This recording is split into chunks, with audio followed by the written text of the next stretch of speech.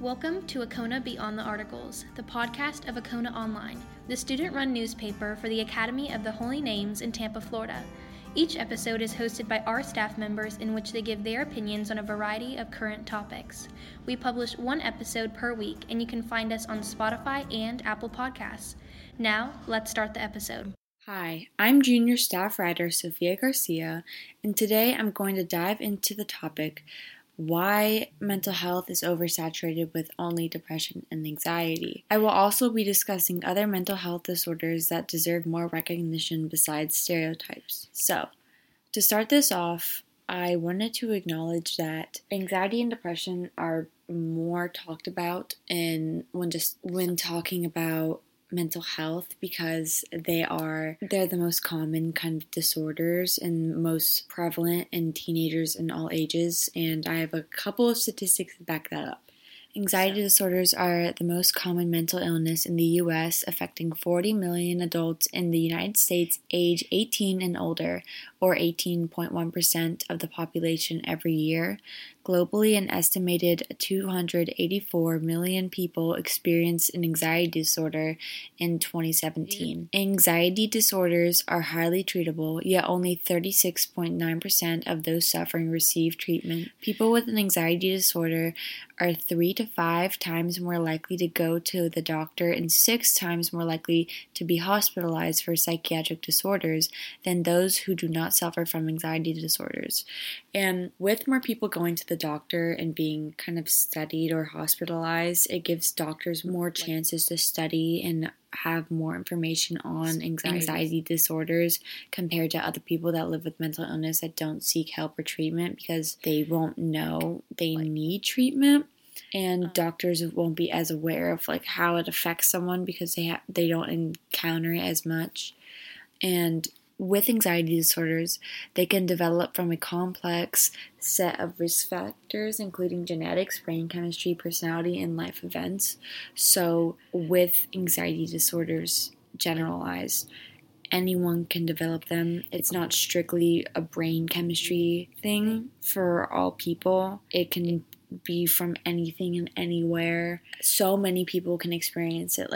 With certain disorders like PTSD or dissociative identity disorder, it's from trauma. It's from something that has happened to a person in their life, and that's only how you can get those disorders. But for an anxiety disorder, it could just be genetic, it's in your brain. Also, how ADHD is something that is just your brain chemistry and how your brain is wired. There's no traumatic thing that can happen to you that makes you predisposed to it because you're just born with it. That's different from anxiety disorders because you can just develop it over time. So anxiety can seep its way into anything. And off the topic of just anxiety in a disordered way, most everyone in their life will experience the feeling of anxiety, whether that be for a test or presenting, or maybe you got in trouble or other things. Those things are different from having an actual disorder where it affects your daily life. Every minute of your life has anxiety, and that's why it's a disorder.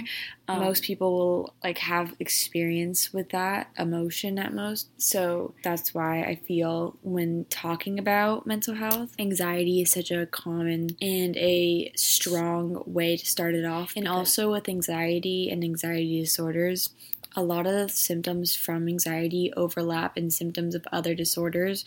So if I have let's say I have ADHD, I feel anxiety because I can't focus. Maybe the noises are too loud, or I'm having a sensory overload. Factors or symptoms of having a sensory overload include anxiety. So some facts about depression, because this is also really talked about as well. Major depressive disorder affects approximately 17.3 million American adults, or about 7.1% of the U.S. population age 18 and older in a given year. Major depressive disorder is more prevalent in women than men. 1.9 million children ages 3 to 17 have diagnosed depression. Depression is not as common in average stress, but this disorder is in its symptoms are common in various mental disorders and physical illnesses. Let's say ADHD and bipolar. Some risk factors for untreated ADHD are developing depression because you cannot focus or organize your life, and so you can develop depression over time because of that. And same with bipolar, but bipolar is kind of a mood thing that isn't as much environmental. But people with bipolar experience depression during depressive episodes, so the topic of it varies to a wide audience of like mental disorders. And also with physical illnesses, cancer. 25% of cancer patients experience depression. HIV, depression is the second most common mental health condition among patients living with HIV. Eating disorders, 33 to 50% of anorexia patients have a comorbid mood disorder such as depression. So even away from a mental health standpoint, depression, it's experienced among a very wide audience. A lot of people experience it. It's similar to anxiety. Not everyone has, like, obviously with depression you have like suicidal thoughts, you have loss of interest in activities. Not everyone experiences that like on the daily. Like if I'm making a presentation, I'm not going to think of like harming myself. But if you already have a history of mental health problems, there's a high chance that depression isn't as far away. And it's very common between all age groups, which makes the topic so versatile because of how many people experience it. So 7 million adults aged 65 years and older are affected by depression. Suicide was the second leading cause of death among individuals between ages 10 and 34, and the fourth leading cause of death among individuals between ages 35 and 54. Most of the time, the reasons for suicide are because of depression and mental health. And because suicide is a very well-known topic, obviously the cause for it is going to be well-known as well. So that's what makes depression easier to hear about, because at least you'll know at least of like one of those topics. And with depression, and what I've noticed why people don't talk about anything other than these two, is because both of these mental health problems, they come off as they're not going to harm another individual, so they're not as scary. With depression, most people, and I'm not saying all, but most people are more likely to harm themselves because obviously like a loss of interest in life. So when talking about it, it's less of a scary disorder. I think personally that people don't want to talk about other disorders because it could be threatening, even though a lot of that is a misconception. That's why I feel there's so much information about depression and anxiety, because it's the safe one. It's not the one that's like, I hear voices, I hear thoughts telling me to do morally incorrect things, even though it's out of your control. But they're not the scary disorders.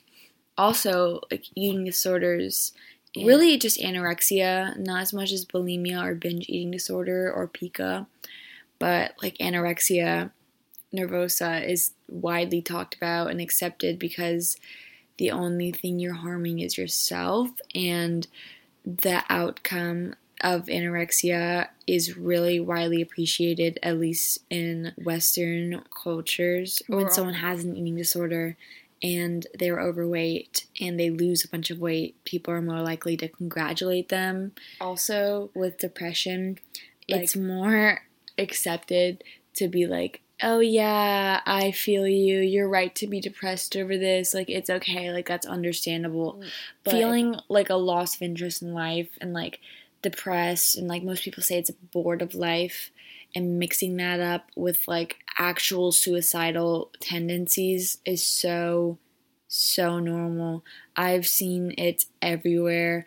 You shouldn't trivialize your friend or make them feel bad for thinking that way, but you shouldn't make it seem like it's the standard, because why would I want to get treatment if I'm normal and the normal is suicidal thoughts? With that being said, I hear a lot about Mental Health Awareness Month, right? I hear so much about it, and again, it's only ever, at least when I hear it about it at school or something, it's about school stress, and there's so much more to talk about. There's so many more people that I even know myself that have more problems than just school stress, and just COVID's probably the number one talking point now, which I understand. But I'm thinking of like before that, if I'd ever had a mental health talk in my class, and that's good that we're having them, but if the topic is just, again, surrounding school, another stressor that I'm already in, why would I want to hear about how stressful school is while in school instead of doing something about it, while like venting to it to my teachers and staff, and it just goes to a wall, like it doesn't go anywhere. When people that take the lead or initiative to talk during these, like, let's talk about our feelings things, and the first thing they go off on is academics, it's like you just already set the tone of the conversation for this limited amount of what you're allowed to talk about. It's not as open as it should be, and it's the same topic over and over again. With that being said, I wanted to talk about actual other disorders that are kind of deemed the scary ones. So I'm grabbing a list of really just disorders with intrusive thoughts in them, and intrusive thoughts are just unwanted thoughts that appear in your head without your control over, and that cause you stress and worry. So the first one I had is schizophrenia, and growing up, I don't have schizophrenia. I always thought that it was kind of rare. I've never met someone with schizophrenia. I don't know anyone with schizophrenia, but it affects about 1 in every 100 people. That is a lot of people. It's pretty common, but again, I don't hear like any topic or discussion about it. And you could be diagnosed with schizophrenia if you experience some of these symptoms, like hallucinations, delusions, disorganized thinking, lack of motivation, slow movement, change in sleep patterns, changes in body language and emotions, less interest in social activities, and more. And those are just some of the symptoms that also appear to overlap with depression, but except for like hallucinations and delusions. This isn't just my personal experience, but I have heard this. There is a huge misconception about schizophrenia that individuals with the disorder are inherently violent because of hallucinations, when that's actually not true. It turns out that people with schizophrenia are more likely to be harmed by someone without it than harm another person because of it. The misconception that just comes from like hearing and having hallucinations and seeing things or hearing things or thinking very disorganized thoughts. And these misconceptions make it so much more difficult to talk about very common disorders, because it's like, why would I want to go to a doctor or tell my friend about it? Because they're going to think I'm crazy and I'm going to hurt them, or I'm going to be sent somewhere, compared to saying I have anxiety, because everyone has anxiety.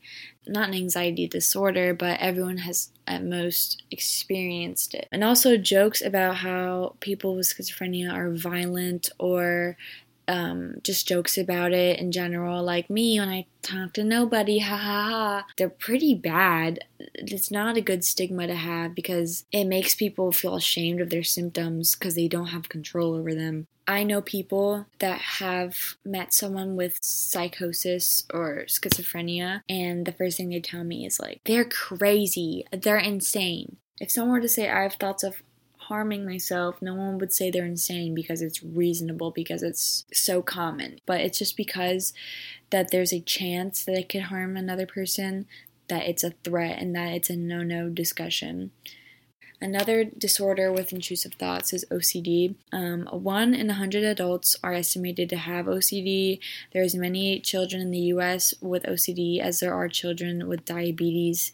It can emerge from any time from preschool to adulthood, but it most commonly appears between ages 10 to 12 or in late teens / early adulthood.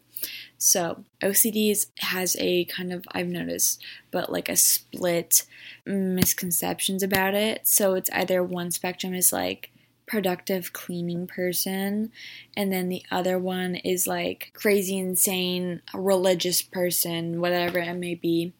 But the cleaning one is without a doubt more noticeable or notorious, and I think people are okay with hearing about OCD if it's only like a organizing or cleaning intrusive thought or like ritual, because then it's productive. And I know friends that have this disorder and they've been told that before, and it's so gross. It's sad that it's not an okay thing to discuss, and especially with worse intrusive thoughts, or like intrusive thoughts about like harming yourself or just other things that aren't socially acceptable, even though you cannot change them.